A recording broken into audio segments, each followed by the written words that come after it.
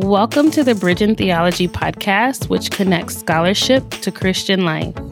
Bridge in Theology is hosted by Drs. Beth Stovell, Claudia Herrera Montero, Kevin Hill, Ryan Reed, and me, Candace Smith. Today's episode features a conversation with Dr. Scott Manetsch. Scott is chair of the Church History and the History of Christian Thought Department at Trinity Evangelical Divinity School. He is a specialist in Calvin and Reformed Christianity, the history of the pastoral office, and the history of exegesis in the Reformation. He recently published the 1 Corinthians volume in the Reformation Commentary on Scripture series, published by IVP. Today's co-hosts are Ryan Reed, who specializes in John Calvin and historical theology, and Beth Stovell, who specializes in biblical studies. If you enjoyed today's episode, please subscribe to it and leave a rating in your podcast player, or consider sharing it with others through social media. And now, on with the conversation.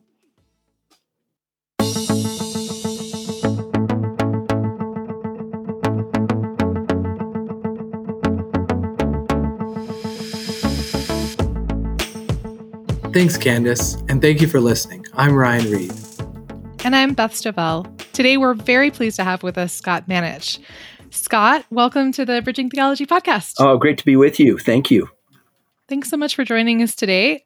Before we get into vocational questions and your research, we like to start with some icebreaker questions. So can you tell us something interesting about yourself that you think most people don't know? Well, one thing that comes to mind, when I was a boy in 7th and 8th grade, my family lived in South Korea. So my father was a university professor, and I spent a year doing research connected with USAID in Seoul, Korea. So the whole family got to go. So I have some wonderful memories of living in Seoul, Korea when I was a boy. Wow. Do you like kimchi? No, but I do like bulgogi. Okay, bulgogi is pretty delicious, so I get that. I know that you spent time in Geneva, Switzerland, and that you on your bio page says that you and your family love hiking and biking, as my family does in the Canadian Rockies. Did you spend time hiking and biking while you're in Geneva? Is that part of what you do there? Or? Well, not much biking, but a lot of hiking. And my wife and I were in Geneva for 2 years in the mid-90s while I was doing my doctoral research. And then we had the privilege, once our daughters were born, to return to Geneva for 4 summers. And so we would, during the week, we'd spend the week in the archive toiling over consistory records. And then as a family, we'd go up into the mountains on the weekends and explore and have great fun. And we have wonderful family stories of how I would bribe my daughters with ice cream cones to keep them hiking. Did they have the ice cream while hiking, or was it like afterwards? No, it was always afterwards. So You got to climb in. Yeah. I wasn't trying to figure out how you kept the ice cream from melting while hiking. So I was a master motivator, actually. It sounds like it. Too bad that the Genevan hillside wasn't enough for the Switzerland mountains. It wasn't a motivation in itself, but that's great. So, Scott, we were kind of interested to know, I don't know the answer to this question. How did you become a church historian? Like, what led you down this path that God has placed you on? Well, as it's true for all of us, it's certainly the Lord's providence, and it's a peculiar and special and surprising providence. I grew up in a Christian home where my father was a university professor, so I grew up in the shadow of Michigan State University. And during my years growing up, I loved to read historical books. At Michigan State, where I did my university work, I was pre-law, but was still very interested in kind of history, and whether it was the history of economics or the history of law. That was really what captured my imagination. I was planning to go to law school, and my senior year at Michigan State, I had a couple of electives to burn, and I decided to take a course on the Reformation from a scholar named Fred Graham in the religion department at MSU, and also a reading course, reading Calvin's Institutes. And by the end of that semester, I decided I didn't want to become a lawyer. I wanted to pursue historical and theological work. So God opened the door for me to come to Trinity Evangelical Divinity School in the early 80s, and had, like so many of us, was just really inspired by excellent teachers. And in particular for me, it was John Woodbridge, who really triggered my imagination and gave me a love for history and the desire to share it with others. As you mentioned, your research explores John Calvin. How would you describe Calvin to someone who isn't as familiar with him? And what do we know about Calvin as a person? Wow. We don't know as much about him as we wish we did. In Calvin's letter to Sadoleto, 1539, he has this kind of cryptic statement where he says, I do not speak freely about myself.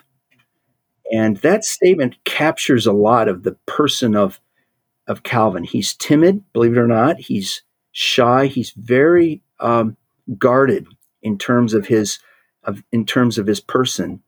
And consequently, we don't know a lot of details about his younger years, his years at university. We don't know a lot about the biography of the man. So he's timid, he's shy, he's guarded. He's also clearly brilliant.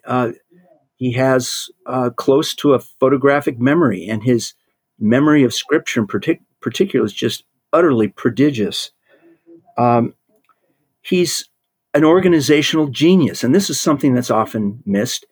He's very interested in not simply kind of high theology or speculative philosophy, but he's very interested in bringing it down to ground level and even establishing institutions to preserve his theological legacy. I'll say more about that perhaps a little bit later in this podcast. In terms of personality and relationships, on one level, he attracted very loyal followers. But on the flip side, he could be very harsh toward people who he felt had betrayed him or who had walked away from his friendship. So he's a man who can be quite censorious, actually. And I think part of it is out of his own perfectionism and his own desire to get things right. He can be pretty critical and harsh toward those who he thinks have gotten things wrong. So he's a mysterious person, a guarded person, an intriguing person, certainly, and a man whose theological work really deserves our careful attention. That I don't speak freely about myself comment, does that have anything to do with him feeling like that information might be used against him or something like that? Or is it more just from his own? Do you have any sense of that? Or is it its own sense of not feeling comfortable speaking about? I don't know. Do you have any? Ryan, I think it comes both. It's a statement of his own shyness, withdrawnness, but I also think it's his conviction that as a minister of the gospel and as a theologian, he dare not command attention to himself, but give all the glory to God. So another characteristic of Calvin that I really admire highly is he's very wary of doing anything that would, as it were, usurp or rob God of his glory. The task of a pastor, the task of a theologian is not to call attention to themselves or to be a celebrity, but it's to give God the glory alone. And I wonder if that's also in play when he talks about, I don't want to thrust myself forward. I don't want it to be about me, Calvin. I want it to be about God and his grand and glorious purposes. Wow, Scott, that makes me think of something else, which is, I know that today we can have a celebrity culture around pastors, big churches and things like that periodically.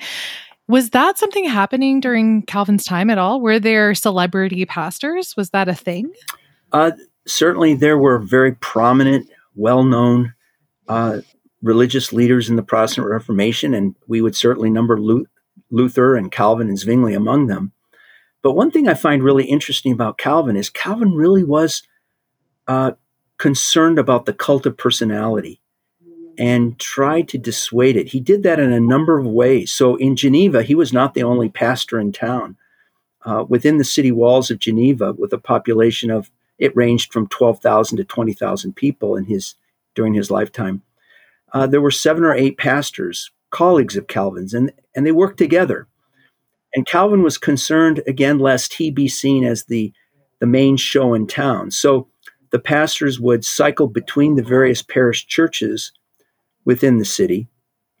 And Calvin wanted it to be very clear that even if he perhaps had more notoriety and was better known, that all of the clergy in Geneva had equal standing and, as it were, given their vocations as ministers of the gospel, had equal authority within the life of the church. He wasn't the czar, as it were, or he wasn't the bishop of Geneva. And he's very concerned about that. And one other thing I think that shows Calvin's self-effacement in really a beautiful way is that when he dies, he states very clearly that he doesn't want to be buried within the city walls, and he wants to be buried anonymously. And so he's buried outside the city walls in a region known as Plain Palais, and we still have no idea where his grave is, because he wanted to be buried, without calling attention to himself, and he was concerned lest pilgrims come to celebrate his life at his grave. So he was in some respects, he could be very bold and brash and censorious, but he was also quite a humble man, I think. That's really, and to Beth's question, it's interesting how, I guess it's a critique perhaps of some modern megachurches, but even if there's the notoriety, they're also kind of the czar of their churches, maybe. So it seems like a real difference there. I think there is a real difference, and Calvin has such a high view of God's glory, and he's so concerned lest we commit idolatry by promoting the human or fashioning God in our image rather than acknowledging that God has fashioned us in his image, that there is a kind of caution in Calvin's life and in his theology, lest he usurp something that belongs to God. It's an important reminder. Yeah, it's beautiful to me. So kind of going on this, Scott, thinking about Calvin as a pastor, is there ways that we see his pastoral ministry shaping the way he thinks or does theology? And in what ways do you think his ministry as a pastor kind of shaped who he was as a theologian, or even shaped his theological interests, or the ways he chose to approach it, things like this? I think I'm really glad you asked that question, Ryan. It's a great question, and it allows me to stand up on my little pulpit and say something about my methodology. Because as someone was trained by a historian named Heiko Obermann. Heiko Obermann, he was a historian. He'd been had taught briefly at Harvard and then Tübingen before coming to the University of Arizona, which is where I worked with him. But Obermann talked about the social history of ideas and championed the idea that historians need to connect the life of the mind, the intellect on the one hand, and the lived experience on the other, recognizing that how we live shapes how we think, and conversely, how we think shapes how we live. Those two are intertwined. And so in my work, in my writing, I'm really keen, I'm interested to see how do the practicalities of ministry life change Calvin's, or help shape Calvin's theology, and the inverse. How does Calvin's theology shape the way he does ministry? And I think it works both ways. One thing that we find in Calvin's theology, and it surprises a lot of my students when they first read the Institutes, is how often Calvin asks the question, how is this useful? He's really interested. And Ryan, I suspect with all your work in Calvin and Daimonianism, you've seen that, how often Calvin talks about this is to be practiced in this way, or this is why this matters. Mm-hmm.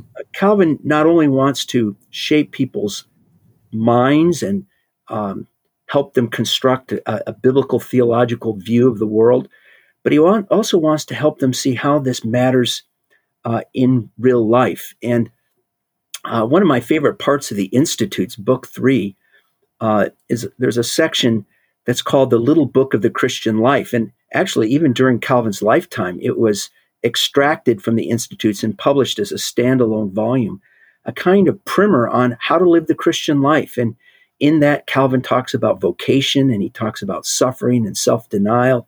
He talks about the Christian's experience as an exile, as a pilgrim on earth. And Calvin sees, in other words, the connection between the lived Christian life on the one hand and his Reformed faith as a theologian and as a Christian. Just to go a little further, Calvin was profoundly shaped by his experience as an exile. When Calvin arrives in Geneva in 1536, he will spend nearly the rest of his life in Geneva with a 3-year hiatus in Strasbourg, but he'll never return to Picardy. He'll never return home. And his experience as a pilgrim, we might say, or as a resident alien who was often not welcomed in Geneva, even when Calvin was a pastor there, he dealt with a lot of antagonism and a lot of hostility from native Genevans who didn't like this foreign pastor on their soil. Calvin knew what it was like being an alien and an exile. He understood those biblical concepts. And I think we see that working out in his theology, specifically of God's providence and even God's election, that God providentially leads his people. He goes before them, even into exile, even into situations where they're marginalized. God continues to sustain them. And this beautiful doctrine of predestination, which for Calvin was not ultimately of a doctrine of horror and consternation, but a doctrine of great comfort, that even if our homeland renounces us, even if we have no home here on earth, we have a home with God in heaven, and God has promised that because he's adopted us as his daughters. So Calvin's experience as a religious refugee, the fact that some of his friends were martyred back in France, these things shaped the way he thinks about the Christian life, about the difficulties of the Christian life, but also the joys of the Christian life. So the social context and the biographical context of Calvin's life really does shape his theology. I could enumerate some others, but those are a few. Wow, that's something I find really powerful about that. I work in prophetic literature and particularly in exilic literature. The writings of the exile, and it's interesting to think about how throughout the history of the church, people who've experienced exile themselves have connected to that story and said, what is God doing in that, and then create a theology out of that, really thinking about what does it mean to be in exile, and how do we think about God's presence with us, maintaining us. I love that that's a part. I've read the Institutes. I never really thought about that aspect of why we're seeing that in his writing. That's so powerful. Speaking of kind of maybe the biblical side of some of the readings of the Reformers or the interpretation of the Reformers. I know one of your books that you've worked on is the Reformation Commentary on 1 Corinthians. I'd be really interested to hear a little bit more about what really stuck with you in terms of Reformed interpretation or other aspects of that project that really afterwards just continue to resonate with you.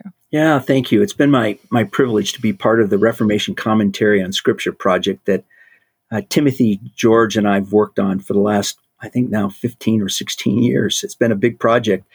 And I've had the opportunity to do the volume on 1 Corinthians, and I'm just now finishing the volume on 2 Corinthians. So I've learned a lot about the history of exegesis. I didn't know much about it before I began my editorial work for this series. But a couple of things come to mind, Beth. One is the commentary literature in the 16th century is expansive. The 16th and early 17th century was a great age of commentary writing. And not only most of us are familiar with the Luthers and the Calvins and maybe the Bootsers, but there are hundreds of Protestant exegetes who are carefully studying the Scripture and writing sometimes these voluminous commentaries, enormous commentaries, most of them in Latin, And one of the goals of the Reformation Commentary on Scripture series is to translate these largely Latin texts into English so that they're available for modern readers. But so the expansiveness of these commentaries has been one thing that has stuck with me. Another thing that's impressed me is how many different kinds of commentaries there are. Now, when we hear the word commentary, we think we know what we mean by that. and we have in our studies, we have commentaries on the various books of the Bible and various pericope. But actually in the 16th century, there were varieties of different forms of commentaries. There were some paraphrases that served as commentaries. There were annotations. There were expositions. There were collections of sermons. Some works were more grammatical, focusing on grammar and syntax. There were other commentaries that were more sermonic, others that were more like what we would expect to see as a kind of modern historical, perhaps somewhat critical commentary. So different forms of commentaries. One thing I found really interesting is many of these commentaries are coming out of the lecture hall. Some of them are based upon sermons, but many of them are coming out of the lecture hall where reformers like Calvin or like Wolfgang Musculus or Martin Butzer or Peter Martyr Vermigli are actually explaining the scripture to students who will one day be pastors. And consequently, one of the hidden gems in a lot of these commentaries is the reformers are working out their pastoral theology and even specific pastoral advice to these students who will one day be serving as pastors in Switzerland or Germany or elsewhere. So these commentaries are rich with pastoralia, with advice to pastors, with descriptions of the pastoral life and what it should look like, warnings for young men preparing for the pastorate. Really impressive. And then if I could just make one final comment, I've read lots and lots of commentaries over the last few years. And one thing I'll say is Calvin is among the very best. And I'm not just saying that because I'm a Calvin scholar, but as I've read, 30 or 40 or 50 different commentators during this period of time, Calvin is right there at the top in terms of the clarity of his biblical reflection. He often gives the reader a variety of interpretive options and then explains why he chooses a particular option over another. They can be polemical, but not nearly as polemical as many of the commentaries of his day. But there's a kind of richness, a kind of deep theological reflection that one encounters in these commentaries, and a serious attention to the biblical text that is truly impressive. And I think that's one reason why many modern Christian readers still value Calvin's commentaries today. They really are that valuable, and they're extremely rich, even within the constellation of 16th century commentary writing. Yeah, I actually have a shelf of Calvin's commentaries as one of the things that I both encourage students to look at as part of when they work on their commentary work, or their exegetical work, and I encourage them to use the Reformed commentary because I find that there is so many deep, rich gems in those commentaries and in that space. I'm not a particularly Reformed person myself. My own tradition in Vineyard isn't a Reformed tradition, but I do really love learning from the Reformation. I would love for you to talk about what you think are some of the more valuable traits of the Reformed tradition from your perspective, and what would you say are common misunderstandings of the Reformers or the Reformation that you wish that you could just fix them forever? Oh, wow. Well, those are really, really great questions, Beth. So just very briefly, and maybe if you want to swing around and have a more detailed discussion about any of these points, we can do that. But in terms of what I see as really the helpful biblical accents that Reformed theology and Reformation theology bring to us. Wedding word and spirit, a high view of the authority of Scripture, sola scriptura, but on the other hand, a recognition of the power of God's Spirit, which enlightens men and women's minds to be able to receive the Word. The Holy Spirit who inspired the words of Scripture, the Holy Spirit who unites us to Christ, the Holy Spirit who, even in the Eucharist, lifts our hearts to heaven so we can feed upon Christ's true body in heaven in the Eucharistic meal. The prominent role of the Holy Spirit, so that it's not just, we might say, a kind of solely a bibliocentric theology, but it's a rich spiritual theology that's founded in Scripture. We could also mention the Reformed emphasis on doctrine and practice.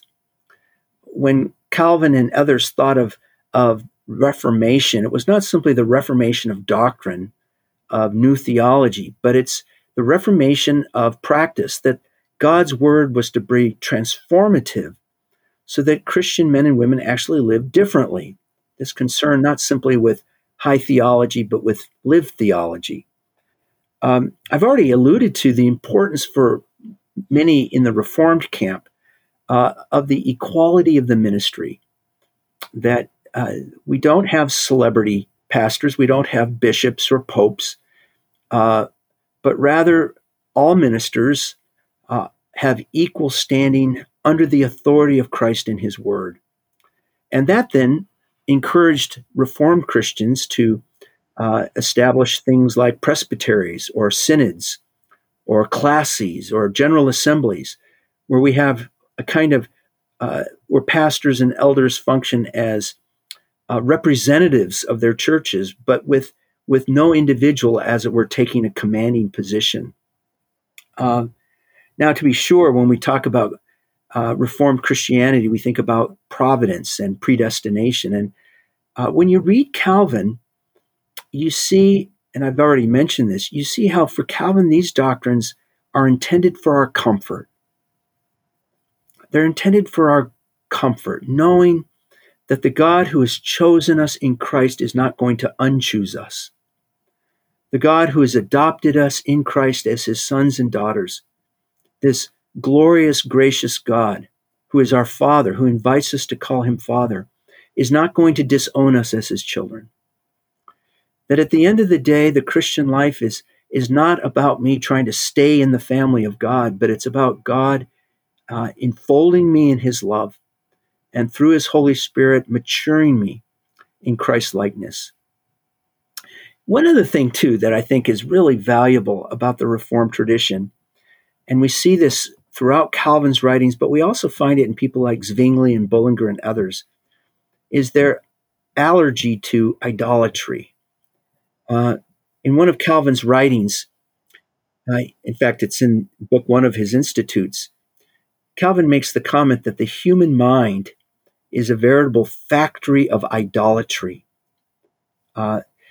When Martin Luther looked at the failures of the medieval church, for Luther, the central problem of late medieval Catholicism was works righteousness, merit theology. And Calvin, on one level, agreed with that. That was a real problem in the medieval church. But from Calvin's perspective, the central problem of late medieval Christianity and of Roman Catholic theology was idolatry. Human beings trying to fashion God in their image rather than recognizing, and worshiping the God who has fashioned us in his image, allowing God to be God. That has all sorts of implications for Reformed Christians in terms of how we understand the human sinner, how we understand Christian worship, practical lived Christianity. But Calvin, and here I think Calvin is really helpful, Calvin alerts us to how easy it is for non-Christians, to be sure, but even for us as Christians, to try to create God in our image, or to try to domesticate God. To domesticate God with philosophy, to domesticate God with our systems, a theology, to domesticate God with the way we interpret his words, to fashion God as if he were our plaything.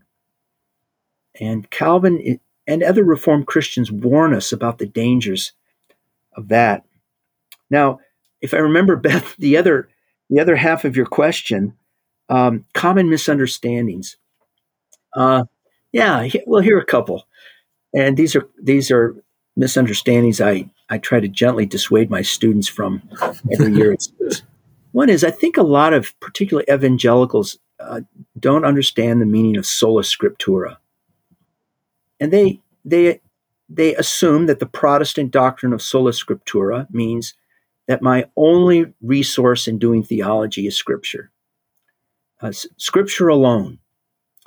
And that is exactly not what the 16th century reformers believed or taught.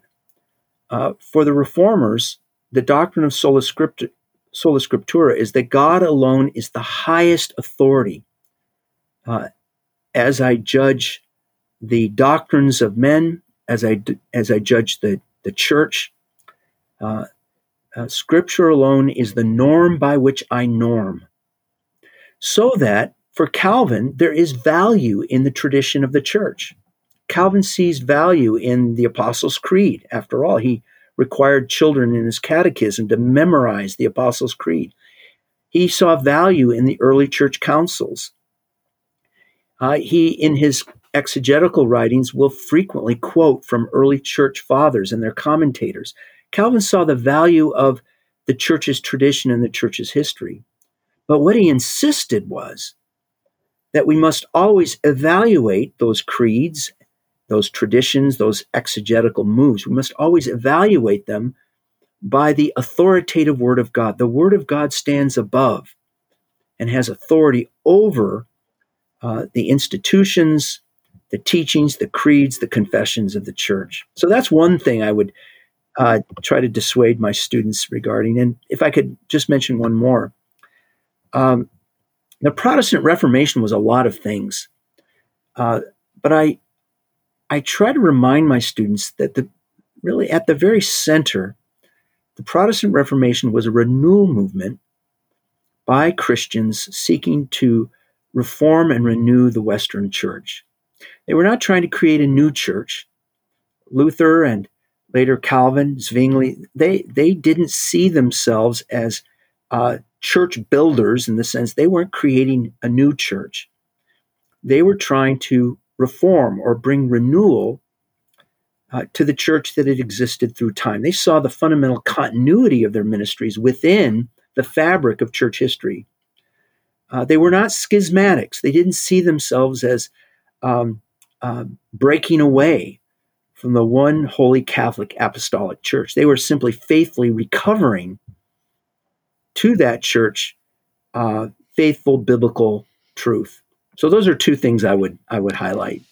I find that incredibly helpful because I think you're right on both counts, obviously, but I think that on the first count, especially in biblical circles where I have students come in or I'm working with people in the church, where sola scriptura for them is my Bible and nothing else. So why are you even teaching classes? Yeah. Why are there people who do Bible degrees? Don't you just read the Bible? Yeah. And so I love that it's about coming back to the Bible as the prime source, as the only space that tests other sources. And I think that I often talk about the notion of like a canonical sense, like the sense of a canon as a measure, as a way of coming back and saying, this is my measuring stick. This is what I use to measure what is going on in the world, or what others say, or any kind of church doctrine or beliefs. I always come back to this measure.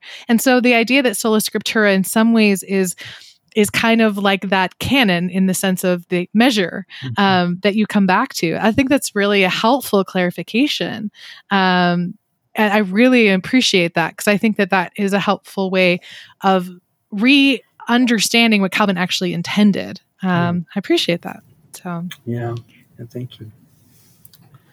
Cool. Well, just before, I think we're going to go to some icebreaker questions here, but just kind of finishing off with Calvin and the Reformation, Scott, is there I'm kind of double dipping here, but is there one book from Calvin that you wish everyone would read? And kind of a follow-up question, is there books about the Reformation?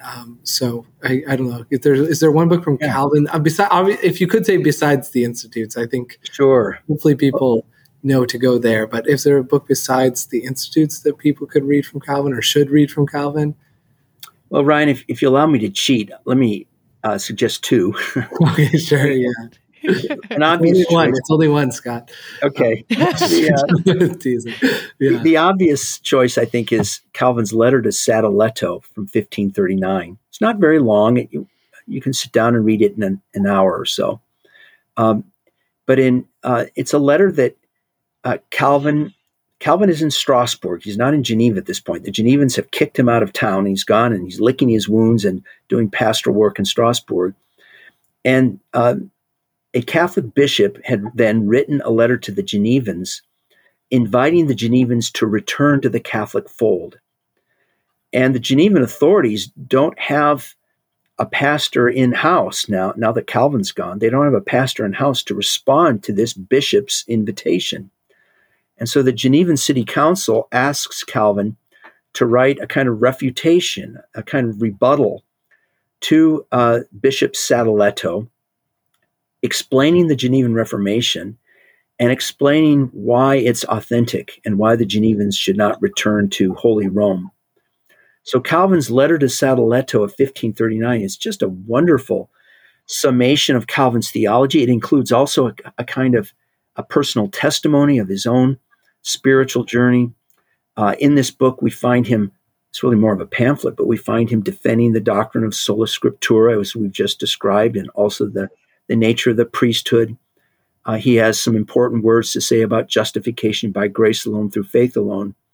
So Calvin's letter to Sadoleto is certainly at the top of my list in terms of books to read of Calvin's other than the Institutes. The other book is actually not very well known at all, although it is present in an English translation. It was published 10 years later, so in 1549, called The True Method of Reforming the Church. That's a little bit longer, and it's pretty polemical. Calvin is going toe-to-toe with his Catholic opponents, laying out his theology and arguing what does a church that was reformed according to the Word of God look like. So that's another book that I'd recommend. Now, in terms of modern books, and Ryan, were you interested in books specifically on Calvin and Reformed Christianity or more Reformation in general? I think the Reformation in general. I mean, you can choose, I guess, but Calvin and the Reformation. Yeah, in terms of Reformation in general, I think the best survey of the Reformation is still the survey text by Carter Lindbergh, who wrote a really fine summary of the Reformation called the European Reformations, plural, Reformations. I still think that's probably the best, from my vantage point, the best survey text.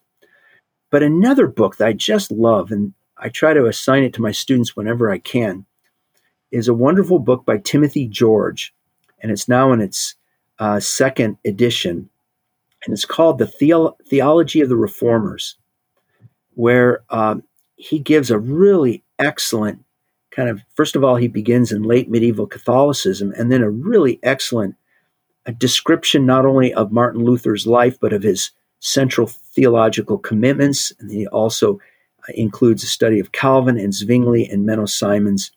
And then in the second edition, I think he includes Tyndale. So that's another wonderful book if you're interested in the history of Reformation theology. Finally, I still think that the best biography, Reformation biography of Luther is Roland Bainton. Roland Bainton lived in the mid-20th century. He wrote his biography of Martin Luther. It's entitled Here I Stand, Life of Martin Luther. So it's really old. It's 70 years old. But I think it's still the best introduction to Martin Luther and Martin Luther's thought. It's just terrific. And so I would highly recommend that. So we are going to move into the section that we call fun questions. Okay. Although I think that, for academics, all the things we just talked about were fun, but these are the more like, what we'd ask any kind of person that might kind of be a fun thing to talk about. So first of all, if you won an all-inclusive vacation to anywhere in the world, where would you go? I took some time thinking about this question, Beth. It's a good question. I love to travel, so it would be difficult to narrow the focus to only a few countries. But if I had to select only one or two, it would probably be Switzerland, France, southern France, or Italy. I just love that part of Europe, and my wife and I have had the opportunity to travel there frequently, and we love it so much. I do love Asia and have spent time in Hong Kong and Seoul, Korea, and really would love to explore those areas of the world more too. Mm-hmm. The Italy part made me smile. That's where I was born there, so is that right? I got to give it a little extra smile. For that one, so and let me just say, isn't Rome a great city? Oh my goodness, I love Rome. oh. As a classicist, yeah. Oh, it's just one of my favorite places. So if you could describe yourself with just 3 words, what words would you choose? Okay. I think I'd probably say determined, an encourager, and friendly. I love it. It's funny. We use the word determined of all the members of our family, and one of our running jokes is determined another word for stubborn? I think in our context, it might be occasionally, but for us, that determination is part of how, we've made it through life as far as we have. So I love determined people, just to say that. Kind of people I want to be. That's great. So here's a classic question, Scott, but if you could have a coffee, tea, maybe something stronger than that with any historical figure, who would you choose and why? Okay, now on this one, I'm going to turn the tables and ask each of you to answer that question before I do. So fair's fair. Fair's fair. Let's hear Ryan and Beth's favorite conversation partner. Oh, but I like it when I get to do a couple of them. Like we all get to sit around and have a conversation. So I would love to have time with Julian of Norwich and with someone like Jane Austen and maybe Charlotte Bronte. And then I think I'd love to just have another like Priscilla or something like that. Like, that we would all have this really interesting conversation about being women in our time and all the different ways we think about that. And I'm sure Austen and Bronte would get in some kind of argument and it'd be great. That's a good answer. Good answer. What about you, Ryan? Yeah, I know you shouldn't. I feel like this is unfair. I can't do this to us. This is not the format here. No, but I would be very interested. Honestly, Calvin, since I've written on Calvin, there's spending so much time with someone, I would be very interested in him. I think that I would be very interested in, I was thinking something similar, Beth, like a literary person. I think I'd be interested to think about I think Jane Austen would be someone I would love to think about. And, I honestly, Augustine, I think I would be very interested to me. I think he's, I'm fascinated. So those maybe 3 figures I'd be very interested in anyway. So, Scott, you can say more than one if you we broke the rule. Since you both cheated, I get to cheat here. Yeah. We threw parties, so you can throw a party if you'd like. Maybe that was your goal or something. Yeah. Ryan, I would agree with Augustine. I would love to sit down and have a conversation with Augustine. A second person would be Theodore Beza. I'm right now writing a biography of Beza, and boy, it would really be helpful if I could. Save you a little time of research.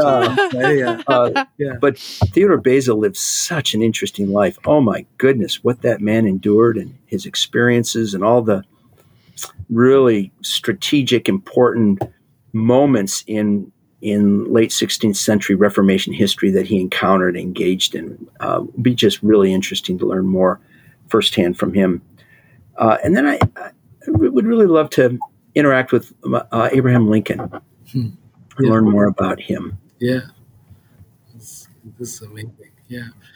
And then, so this one, it's not even nice to think about, but if you had to eat one meal for the rest of your life, what would it be, Scott? Okay, I'll preface this by admitting when I was a boy, my family went on a vacation to New England, and there was all this wonderful seafood, and I ate none of it. I just had hamburgers every meal. Oh, 10 days. And, for some reason, I still really love a good burger. So I think give me burgers, fries, and a Coke. And wow. And that's great. Yeah. I have to tell you a story really fast. Recently, my kids dared me, because I love to cook, and I'm kind of a cooker. That's not the right word. I am the kind of cook who likes to be creative in cooking. But the kids dared me to make a burger as good as their favorite fast food place. And so I did everything I could to make the burger like the best bacon cheeseburger with like fresh lettuce and tomatoes. And we have an air fryer, and I air fried the fries. And wow. and at the end I was like, you have to give me the verdict. Like, did I do it? And they were like, you're doing this all the time now. This is what's always happening. I was like, that is not what we planned to be the outcome of this. But I apparently I beat the fast food places. So someday, if you end up in Calgary, Scott, I'll make you a really, really, really good burger. Ooh, how's that? That sounds great. Thank you, Beth.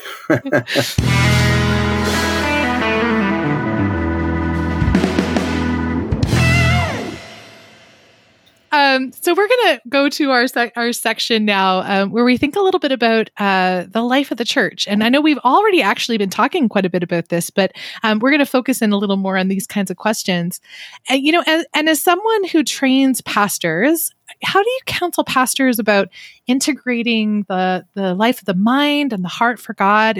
Or to put it in a kind of another way, how do you encourage pastors to integrate the head and the heart, as it's sometimes called? Wow. That is a really great question. And I care a lot about that question. God has blessed me with so many wonderful, wonderful students here at Trinity over the years. And, at the end of the day, my primary concern is not that their heads be filled with historical facts and theological understanding alone, but that they be men and women who are trusting in God and walking by faith and serving the church humbly and faithfully. That's what I really care about. I tell my students almost every year at the beginning of the academic calendar, I remind students that even as they're getting a lot of syllabi from their professors that are kind of laying out the curriculum for the semester, that in a sense, God's curriculum for a theological student, what he cares most about is that they grow in faith, that they be men and women who trust God more. And, as we see in Romans 5 and as we see in James 1 and 1 Peter 1, one of the chief ways that God does that, one of the chief ways that God strengthens our faith, refines us as Christian men and women, is through adversity, through trials, through difficulty. And I think probably all of us have seen this in our own lives, that God graciously allows us to experience trials and difficulties so as to refine our faith and make it purer than gold. So I think one of the ways that we can connect high theology or the life of the mind with our hearts is by learning how to face trials by faith. Now, that happens, I think, at its best in community. And one of the gifts that God gives us as his people is to place us in Christian communities where people pray for us, where people are honest with us, where people can care for us, bring a meal over to our home, when our family's bereaved. It seems to me that community is really important in helping us learn to live out our theology, to move concepts about God and about His Son and about the church, move it from about a foot from our brains to our hearts. And I've already mentioned prayer, and in particular the Psalms. I think as we pray the Psalms, we have so many beautiful examples there of people of faith trusting God in hardship, crying out in pain, worshiping and praising the living God who is their God. So encouraging students to pray the Psalms, I think, is another way to connect head and heart. At the end of the day, I think for all of us who are theological educators, the goal is not simply to master the Word, but to be mastered by the Word, to be able to obey it. Not out of a kind of servile fear, but rather we obey the God whom we love, because we trust in His goodness and trust that He cares for us, that He knows best for us. So I think I would highlight community and prayer, the Psalms, being mastered by the Word, being accountable in relationships, and finally, and this again, it's related to what I've already said, realizing that theology ultimately needs to end with doxology. And if we've only talked about God and haven't talked to God, our hearts are impoverished, and we've really not done the work of theology. We've done a caricature of it. Mm-hmm. Scott, that's so powerful. It reminds me, just this week I had a time, my class ended a little early, and we had been talking about actually that language, the refiner's fire, the language in Malachi, we get it in Isaiah as well, and the process of purification through struggle. And it ended in class with us sharing as a community with each other some of the deep struggles that my students were having. And we closed our time in prayer. And it was such a powerful space where the Word of God became a time of community and a time of prayer and a time of praise before God for the goodness of God. And it feels to me like it's just so many of the pieces that you're describing that draw those things together between what we know of God and how we experience God. And that's so beautiful. Thank you for that, Scott. Yeah. Scott, this is kind of related to the previous section, but you've written a whole book on Calvin's company of pastors and how and we've talked about him as a pastor. How do you think that the theologies of Luther and Calvin, we haven't talked a lot about Luther, but if you'd like to bring him in, we'd welcome that, could help the church today?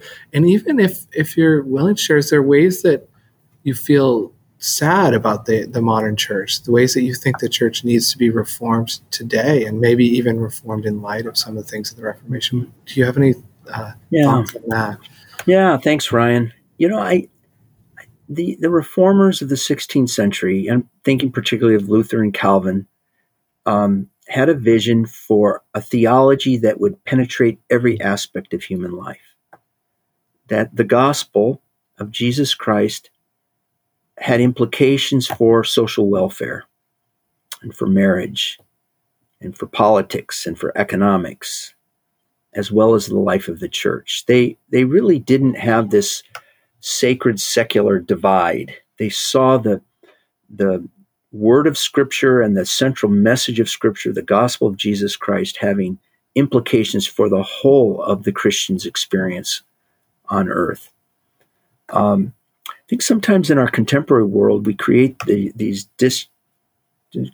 disjunction between sacred and secular that is not helpful and doesn't allow us to live holistically as God's people in the here and now. Certainly, I think that's one important message that the Reformation makes that could be reappropriated, I think, in our Christian experience today.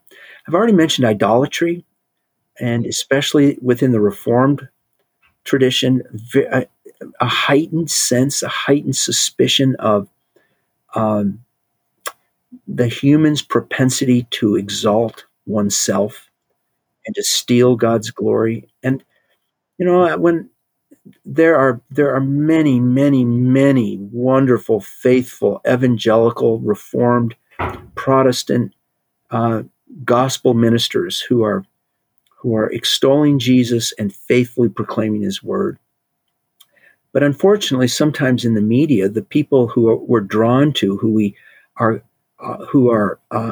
catch our attention, are celebrity pastors who, I think Calvin at the end of the day would say, these people are stealing God's glory. And congregations that adore a pastor, or who are ultimately fixated on music rather than on the one who's created them, the one who's recreated them in Christ. I think being more attentive, more suspicious of our human hearts and the proclivity of our hearts to try to domesticate God, or at least to ignore God and to exalt human things over divine things. One of the and this kind of relates tangentially to your question, Ryan, but one of the resources within the Reformation that I don't think was worked out adequately is the notion of the priesthood of all believers. Now, to be sure, when you read Luther and when you read Calvin, they have a robust doctrine of what we sometimes call the priesthood of all believers. And by that, they not only meant that in Christ we now have direct access to God. That's certainly part of the doctrine of the priesthood of all believers. But for Luther and for Calvin, it's broader than that. The priesthood of all believers includes the priestly duty to worship God. Priests offer a sacrifice of praise to God, and all Christians are called to be worshipers. But also, in the language of Luther, the priesthood of all believers means that we are all, as he put it, little Christs one to another. In other words, we're all called to minister God's word one to another. Yes, there are certain people who are raised up with special roles, callings to be pastors, to be, we might say, clergymen. But at the end of the day, we're all called to be people who bring God's word to one another, whether it's through words of encouragement, words of rebuke, words of wisdom. We all minister one to another. All Christians are ministers in that sense.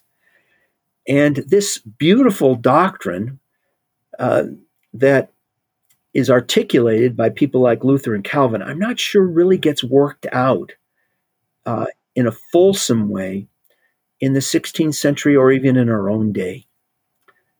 And I think this is a theological insight that merits further development in many of our churches. And I think one of the ways to approach that is by recovering an appreciation for the gifts of the Holy Spirit. As we see Paul talking about the gifts of the Holy Spirit in 1 Corinthians 12 and Ephesians 4 and Romans 12. So I guess what I'm trying to say is there were resources within the Reformation that weren't always recognized or fully developed, and I think that's one of them. I just think that there's something really powerful about the idea of the Holy Spirit giving gifts to all people. And we see Peter preaching that on the day of Pentecost, in talking about the fulfillment of Joel, the pouring out of the gifts to everyone. And there's something really beautiful about the idea that allows us to minister to one another. To create a community where we care for one another. And so I love that. And it's not something that I really knew, that piece of the Reformers. So I'm really thankful for that. So thank you for sharing that with us, Scott. I should, to be fair to Calvin, I should probably add that in Calvin's Geneva, he did have a vision for lay ministry in the role of elders and deacons. So Calvin he recognized the importance of this, but in terms of really unleashing all of God's people for the work of ministry, I think that didn't happen in Calvin's world, and unfortunately, in many of our churches, I think it still doesn't happen. That's great. One of my favorite quotes, I won't get it perfectly, but it's that Bonhoeffer, sometimes the Christ, you know what I'm talking about in Life Together, where he's thinking about this, I think maybe in light of Luther, and he says, the Christ in my brother is sometimes stronger than the Christ in me, you know? And I think that is kind of to what you're saying, that God intends to bring us to himself, to mature us through one another. And I think maybe he was working out of that Reformation principle that's we still maybe haven't fully appreciated. So I think that's a great point, Ryan. And we should just make a call out for that book, Bonhoeffer's Life Together. What a wonderful book. But I think you're right. I think he's drawing from the resources of Luther's theology and ultimately the Bible's message. Yeah. You know, I wonder if this is part of, people have been asking me a lot in my ministerial roles. I'm part of the Vineyard National team, and so I help with pastors with different questions. And one of the questions they have is, how do we deal with how fractured we are right now in the church? What do we do? How do we find a way to move past these spaces of such deep difference or such deep division? And I wonder if there's something really powerful about what you just described, Scott, that could be a healing balm to that, in the way that we see the image of God in each other, we care for each other in that. It's been a real pleasure speaking with you today, Scott, and thanks for teaching us about Calvin and also just teaching us about the church, reflecting about how the church can be more what God calls it to be. So, thanks so much for your time today. Wow, it's just a great privilege to be with you. And Beth, nice to meet you. And Ryan, nice to meet you too. Great to see one of my former students doing so well. Bless you, brother. Thanks for listening to today's episode. If you'd like to learn more about the podcast, visit our website at bridgeandtheology.com. If you've enjoyed this episode, we'd love it if you would share the show on your social media or in person with a friend, a church member, a teacher, or a colleague. This episode was produced by Kevin Hill.